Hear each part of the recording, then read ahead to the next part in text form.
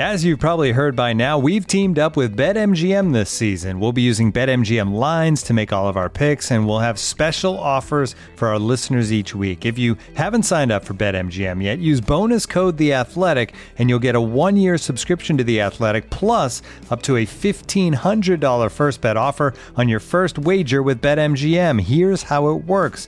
Download the BetMGM app and sign up using bonus code The Athletic. Make your first deposit of at least $10. Place your first bet on any game and claim your voucher for a 1-year subscription to The Athletic. See BetMGM.com for terms. U.S. promotional offers not available in D.C., Mississippi, New York, Nevada, Ontario, or Puerto Rico. Gambling problem? Call 1-800-GAMBLER. Available in the U.S. Call 877-8-HOPE-NY or text HOPE-NY 467-369 in New York. Call 1-800-NEXT-STEP in Arizona. 1-800-327-5050 in Massachusetts. 1-800-BETS-OFF in Iowa. 1-800-270-7117 for confidential help in Michigan. 1-800-981-0023 in Puerto Rico. First bet offer for new customers only in partnership with Kansas Crossing Casino and Hotel. Don't forget, if you haven't signed up for BetMGM yet, use bonus code The Athletic, and you'll get a 1-year subscription to The Athletic, plus up to a $1,500 first bet offer on your first wager.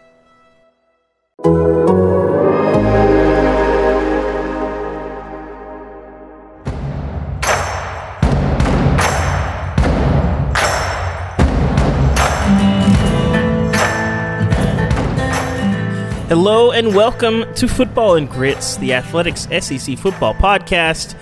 We are still here. There's only one college football game left in the season, but we will still be here every weekday, and it's Monday, which means I'm your host, David Ubben, here with my co-host, as always, the Athletics senior writer, our national college football writer, Andy Staples. Andy, Bama Ohio State is not the game that we were expecting. It's not Bama Clemson part 15. Ohio State was the most controversial inclusion into the playoff, but they acquitted themselves. We're never going to hear about that again. I'm fascinated by this game because, I'm fascinated by the line of scrimmage. College football has changed. There's a lot of offense everywhere now. It's not just in a couple leagues. And that will be the case in this game, but this game's going to be decided up front. Clemson's sort of unproven line against the ACC Cream Puffs, winless in the bowl season, they got bullied. We hadn't really seen them get tested, and in their first major test, they failed. They're not going to Ohio State's not going to bully Bama, but they could win that battle up front. What do you make of this matchup? I'm fascinated by it. First team to 70 wins. Honestly, here's the thing. The thing that makes this interesting is both these teams have good enough defenses to get a couple stops, which is what you saw with Ohio State. Ohio State won that Clemson game because it got 3 stops in the second quarter, and Clemson couldn't get any. And if you look at that game, it was a 21-point margin. They won 21-0 in the second quarter, and that's really where most of their stops came. So it's going to come down to who can get more stops, which is a very simplistic way of putting it. But look at these offenses. Alabama's not been stopped by anybody all year. Ohio State has been stopped by teams, but what we saw the other night looked unstoppable. So, and I think some of it is Clemson's defense was not as great as advertised, but Alabama's defense is not all that great either. We've seen Alabama give up 49 to Ole Miss. We've seen them give up 46 to Florida. And you can say, okay, well, Florida had a great offense with incredible playmakers and a Heisman candidate quarterback. Well, guess what Ohio State has? Yeah. Do you think... I'm sort of torn on this because we've seen this game before, Alabama-Ohio State. It's still one of the 3, but Clemson has been in slightly more rarefied air than Ohio State the last 4 or 5 years.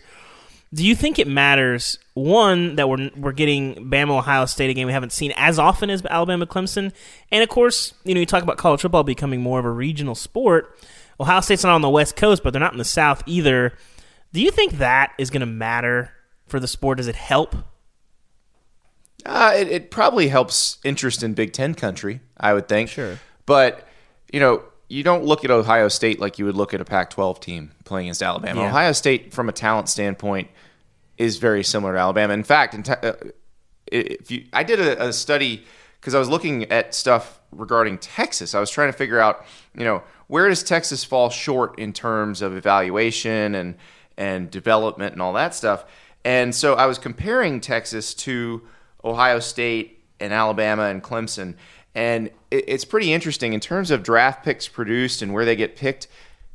Ohio State is the most like Alabama. Nobody's like Alabama, but Ohio State is the most like Alabama, and actually more like Alabama than Clemson. Here's your numbers. So this is draft picks between 2010 and 2020. So Alabama has produced 92 draft picks in that period, and the median draft position is number 53. Like, that is far and away better than everyone. Ohio State is second, though. 72 players drafted, 75.5 median draft position. Now, here's Clemson. 60 players drafted, 108.5 median draft position. So Ohio State has had probably the better talent. Clemson has been able to beat Ohio State when they've played, and Ohio State has had in the tail end of the Urban Meyer era, they had the weird losses. You had the loss to Iowa and the loss to Purdue, but you haven't seen that under Ryan Day. So I do think this is probably the best matchup Alabama could have gotten in terms of who can compete with these guys. Mm-hmm. Well, it's going to be a great game for sure. I think, again, it's going to be fun. Two great quarterbacks, two great offenses. We've mentioned this season. These games are just fantastic to watch. I wouldn't say Alabama and Notre Dame necessarily qualified, but Clemson and Ohio State did, where they're just playing a different sport than everyone else. And, they're hitting the athletes, the throws you're going to see. It's just some of those throws that Justin Fields was uncorking with, a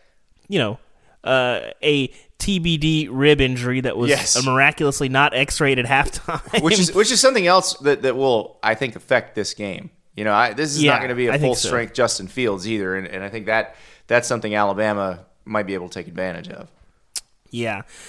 Looking for an assist with your credit card, but can't get a hold of anyone? Luckily, with 24/7 U.S.-based live customer service from Discover, everyone has the option to talk to a real person anytime, day or night.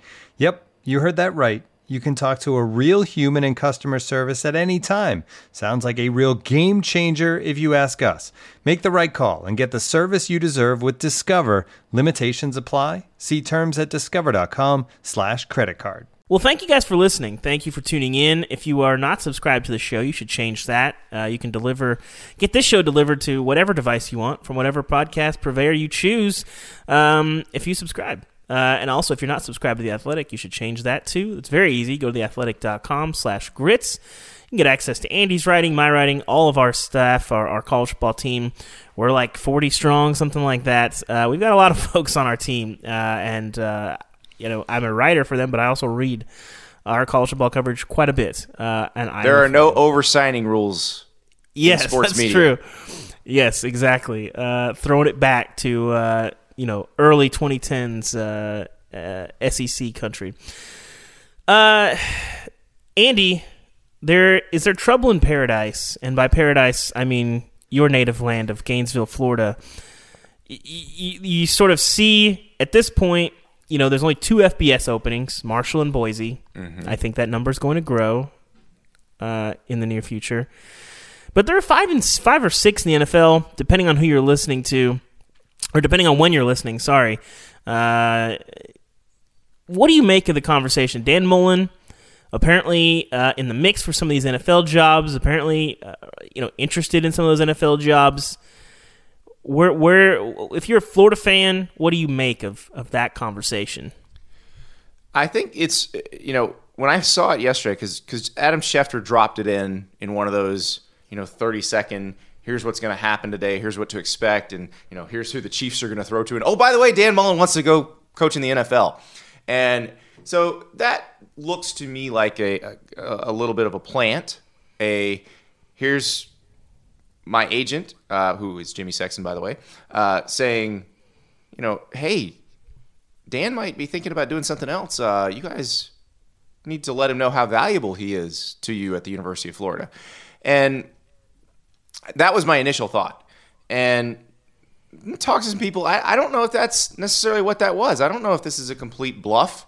It sounds like Dan Mullen did not enjoy the Cotton Bowl experience, did not enjoy the opt-out experience, and does not necessarily like what is coming in college football, and that's where players have a lot more agency than they've had before. So, he's got to decide what he wants to do. And now I don't know that there's an NFL team that's going to hire him. I mean, you got the Jets, Jets. That'll be the last team that any current NFL person who has a chance to get a head coaching job, that would be the last job they'd take. If you're an NFL person who has any other options, you're not taking the Jets. And so maybe that one would. But I would have a hard time trying to see the Texans or the Falcons or one of those teams doing it. Maybe the Lions. The only other scenario I could see is you've got the Jaguars and Urban Meyer potentially considering the Jaguars. And maybe if Urban Meyer decided he didn't want to do it, that he just wanted to stay retired, he'd say, hey, but go hire Dan Mullen. I know he's great with quarterbacks. He'd be fantastic with Trevor Lawrence.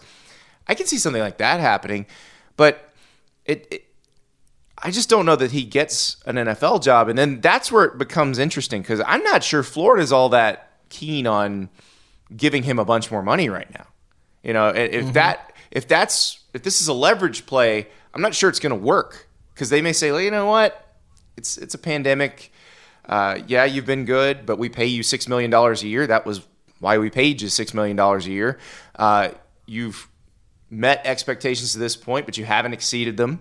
So that's the thing that is going to be pretty interesting going forward. And the expectations are another story because here's my question to you, David. Did he look out on that field in the Cotton Bowl and go, I'm not sure we can beat Georgia and LSU next year with this? Mm-hmm.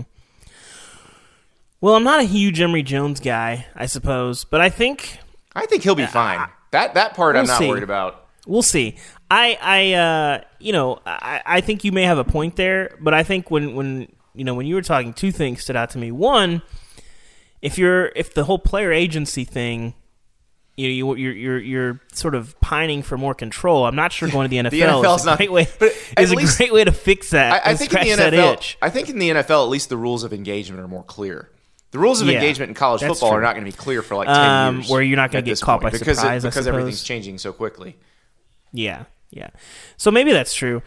But I think the flip side of that is if you're Florida and this gets real, do you have to call the bluff maybe? Or do you go all in?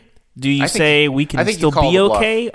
I think you call the bluff because there's well, but if you're sitting there and you're going in if you're stuck in a coaching search, I don't know that if I'm Florida's a great job. They're going to be able to get a great coach probably that would probably work out.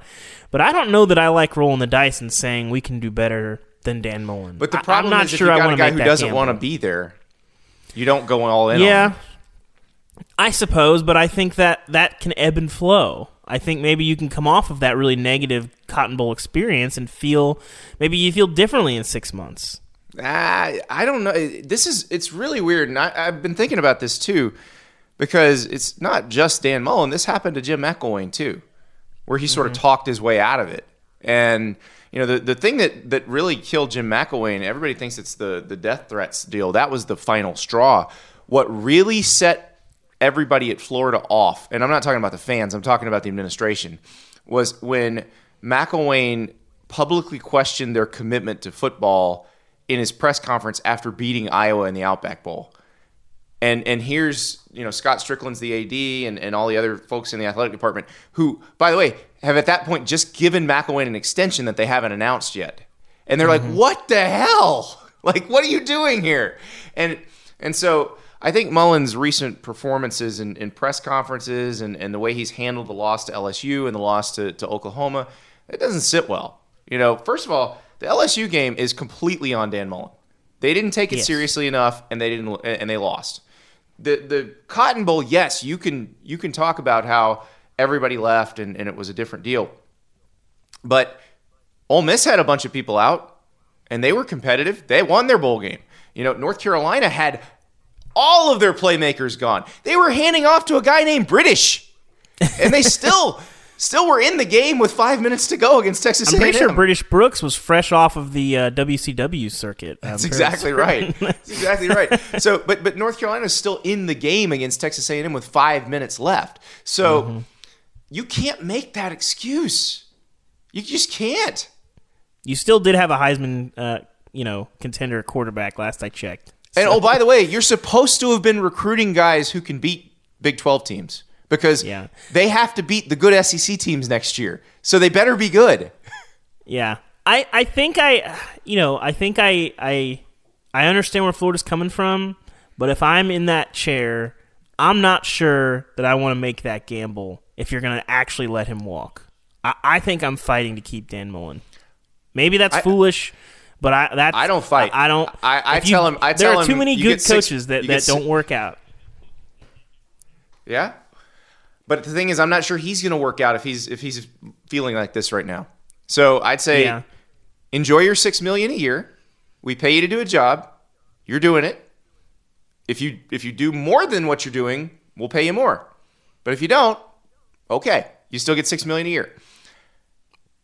And if you get an NFL job, okay, good luck. That's what I'd say. I wouldn't give him more money, put the school on the hook for more, because, again, if we're talking trajectory, what did you see in that Cotton Bowl that gives you confidence that they can win the SEC East again next year?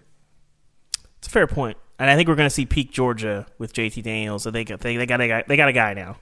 Yeah. So you may be right about that. That's why I would call the bluff. If this were 4 weeks ago, I'd be like, here you go. What do you want? Here's some money. But now, I don't think he's in a real strong position. Yeah. Well, that's going to be fascinating to watch. We will see. Elsewhere in the SEC goes 6-2, all 6 wins over top 25 opponents in bowl season. Ole Miss at 4-5 beats one of the best stories of the season, Indiana, the nation's number 11 team. You have 3-7 Mississippi State beating a pretty good Tulsa team. But who won the fight?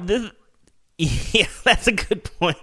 Mike Leach at the microphone probably did not win that fight post game, even though I was, entertained by the laissez-faire attitude. Probably not the right move if you're actually on the hook for what your team does. If he knew that his players were going to be breaking it down telestrator style in the locker room, that was the that's where the real stupidity came in, when the players were like, "Oh, look at this! Look what I did here."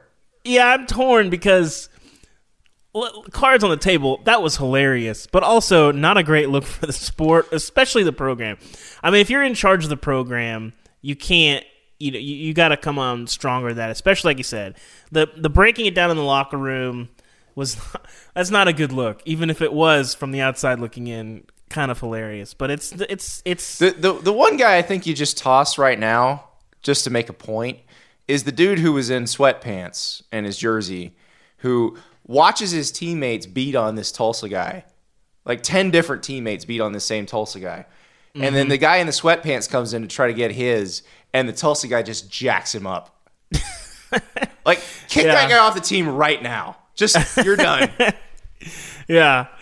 But they did get a victory. So, what do you make of the SEC's bowl season?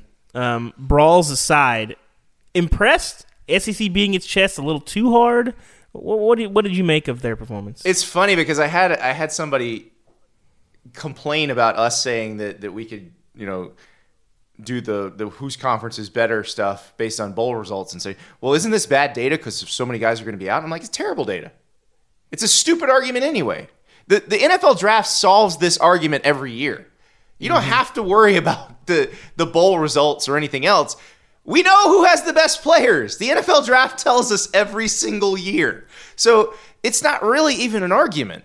But I wonder, because I would imagine those same people who were saying it was going to be bad data think it's pretty good data right now. So look, this is just how it worked out. And, you can say, well, Florida looked unprepared and not good. But I would say that most of the SEC programs took their bowls seriously and did a good job. And like Ole Miss, I'm really intrigued by Ole Miss next year, because if you can beat that Indiana team with what they had, with no Elijah Moore, no Kenny Yeboah, I got a good feeling about you.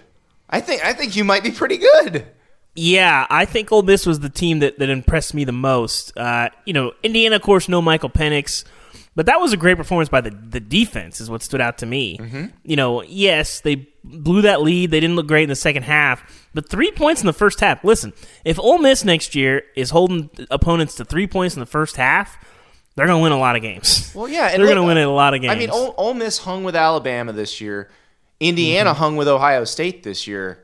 Mm-hmm. I mean, that's a telling thing for Ole Miss, I think. I really do think this bodes well for Ole Miss. And I know Lane was worried about the recruiting situation, and he's in a deal where he's still never going to have met most of their 2022 recruits, and they finally maybe start getting to do that over this summer. But I think he's done a really good job there so far. Yeah, and I think too, Andy, I'm curious your take. We see Lane Kiffin get an extension and a raise very early in the morning. Don't go to Auburn. Well, it felt I'm like assuming that's what that was. But my question to you is, do we think Texas made a phone call? Texas makes the hire shortly after. Because if I'm connecting the dots, I'm wondering. They did hire a former USC head coach, former Alabama offensive coordinator. So I think maybe there's a real good chance of that. And look, Lane's name being in the mix for Auburn, and the psychological scars at Ole Miss when it comes to losing a coach to Auburn. We have Tommy Tuberville and the Pine Box Nation. So, I think that probably did inspire them, but also I think the job Lane did probably inspired them as well because, they know what roster he took over. They know what it looked like. And yeah, there were playmakers on offense, but that team could have had a really bad year, and nobody would have said anything because it would have been a whole year zero thing and new coach and everything else. But I think the trajectory they're on looks promising. I mean, I don't think they're going to suddenly be able to beat Alabama and LSU and Auburn and win the West, but I think they're going to be a very fun team to watch and a team that can potentially compete for New Year's Six bowls. Yeah, I think you're right. Best individual performance of bowl season. Andy, I think we could just do the best individual performance of the season. Mr. Devontae Smith, 3 touchdowns, 130 yards. I mean, he does it every week. He is who he is, and Notre Dame couldn't really stop him, and I don't think Alabama was force-feeding him the ball quite as much as we've seen at times. Notre Dame did avoid the knockout punch, the 80-yard bomb that just deflates the entire sideline. They made Alabama earn it. They hit a couple big plays, but we've seen Alabama do that to a lot of people. They weren't able to do that to Notre Dame. But still, Devontae, the best individual performance that I saw, I think he may have a big week this week as well, Andy. Yeah, I do too. And that's pretty amazing when you think about it because Desmond Howard was the last receiver to win the Heisman, and that was 1991. That was a different sport. Mm-hmm. Now, I do wonder, the way the game has changed, is it going to be more likely that we see receivers get into the mix? Or does it have to be something special like this? So, without getting too detailed, because the Heisman Trust frowns strongly upon... Maybe we can talk about this more in detail later. But I'll say that looking around at the quarterback spot, I don't think that we're going to see this more often, because I think, as I looked around, the only quarterback that was in the Heisman mix that I felt like was the best player on his team was Justin Fields. And I thought that before the bowl season, and he obviously proved that in the Sugar Bowl. I don't believe Mac Jones is the best player on his team. I don't believe Kyle Trask is the best player on his team. And I think that's an exception in a lot of cases. A lot of times that is the case. I mean, Kyler Murray, Baker Mayfield, Johnny Manziel, those guys were the best guys on their team by a wide margin. Yeah. And we've seen that play out in the NFL. So I think this is just a one-off. Maybe I'm wrong. I also don't fully trust the Heisman electorate, who is true. Large and don't always pay attention. Quarterback heavy, and I have a. That's the thing. Like we're talking about this last year. There was nothing to talk about. We knew Joe Burrow was going to win. I really don't know how it shakes out because I don't know how that middle 600 Heisman voters who I don't know how much they watch. And I do think there's a chance that Trevor Lawrence is number 2 on a ton of ballots. And He could be like number 2 on 90% of the ballots, and then the number ones get split so much that he wins. Like, I could see a scenario where that happens. But this is the most unpredictable. Yeah, I feel like Devontae Smith, as the season went on, because, it was Mac Jones, and then as you're watching it, Alabama, more and more you realize just how much Devontae Smith is doing, and it's like, okay, I get this. But then, in the SEC championship game, which was the last game they played before you could vote for the Heisman, Najee Harris had a great game. Now, he didn't wind up in the finalist group, but I bet he's on quite a few ballots. So it will be interesting to see how much that vote got split up. Mm-hmm. Well, I know he's on at least one ballot. Andy, what we talked a little bit about Florida. What did you make of the Dan Mullen post-game comments, about sort of, he didn't say spring game, but he did say our 2020 team, the last time they were together was in the SEC championship, all those things. Are you cool with it? Here's a little free public relations advice. Say that 3 days before the game and you're managing expectations. Say it immediately after the game and you're whining. I think you're right. So I think you're right. I mean, what they should have done, as soon as they found out those guys weren't playing, don't wait for them to announce it on Twitter. I know everybody's like, well, we got to give them their moment. No, you don't have to give them their moment. You give Pitts his moment. The rest of the guy, like, Kadarius Toney did not make a good financial decision by skipping that game. He could have made more money by scoring 3 touchdowns against Oklahoma. Trevon Grimes did not make a good financial decision by skipping that game. So those guys, don't worry about what their feelings. You go, hey, we don't have these guys. They're not here. We may have an issue. And you say that before the game, because then you're just managing the expectations. But the way he went at it is, wow, we got beat by 80 points. Well, yeah, you did. And don't act like it was a spring game now that you've lost by that much. If you'd have done it before, we'd be like, oh, well, that's what we expected. Okay, cool. Yeah, I think anyone paying attention probably did expect that, but I think a lot of fans didn't. And like you said, there were a lot of opt-outs in a lot of other schools, and not everyone laid an egg like Florida did. Right. Not a good look for them. A rough season at the mic for Dan Mullen in general. You had the fight. Yeah. You had the pumping up the crowd. You had the fill the swamp after blaming the crowd at the A&M loss. You had a rough season for him at the mic, even though it was a good season on the field. I think he did okay with the Missouri thing, and that actually probably endeared him to his fans a little bit. It did. The A&M thing did not. And the LSU thing certainly did not. And the Oklahoma thing absolutely did not. It's okay every once in a while just say, you know what, we got beat today. Mm-hmm. And look, I don't want to be the person who tells the coach who says and does interesting things to stop saying and doing interesting things. But you can say and do the interesting things at other times. They don't always have to be only after a loss. That's the thing. You don't have to only be interesting after a loss. And every once in a while you can just say, they played better today. And it's okay. Yeah. I did like the Darth Vader. Props to that. I did too. I thought the Missouri thing was fine. Like, everybody was killing him for the Missouri thing. I was like, no. This is exactly what his people want. They love this. They're eating this up. Yeah. Well, it's going to be an interesting lead-in to the national championship. I think, it's been quite a season. And it's narrowing down. We got one game left, and we will be here all week talking SEC football. Turns out, Andy, even when there's not games, there's still a lot going on across the conference. There may be more going on now. If you've seen this, yeah. But thank you guys for listening. Thank you for tuning in. Again, subscribe to the show if you haven't already. If you do, leave us a rating or review. All those things help the show, and if you haven't subscribed to The Athletic, you can change that at theathletic.com/grits.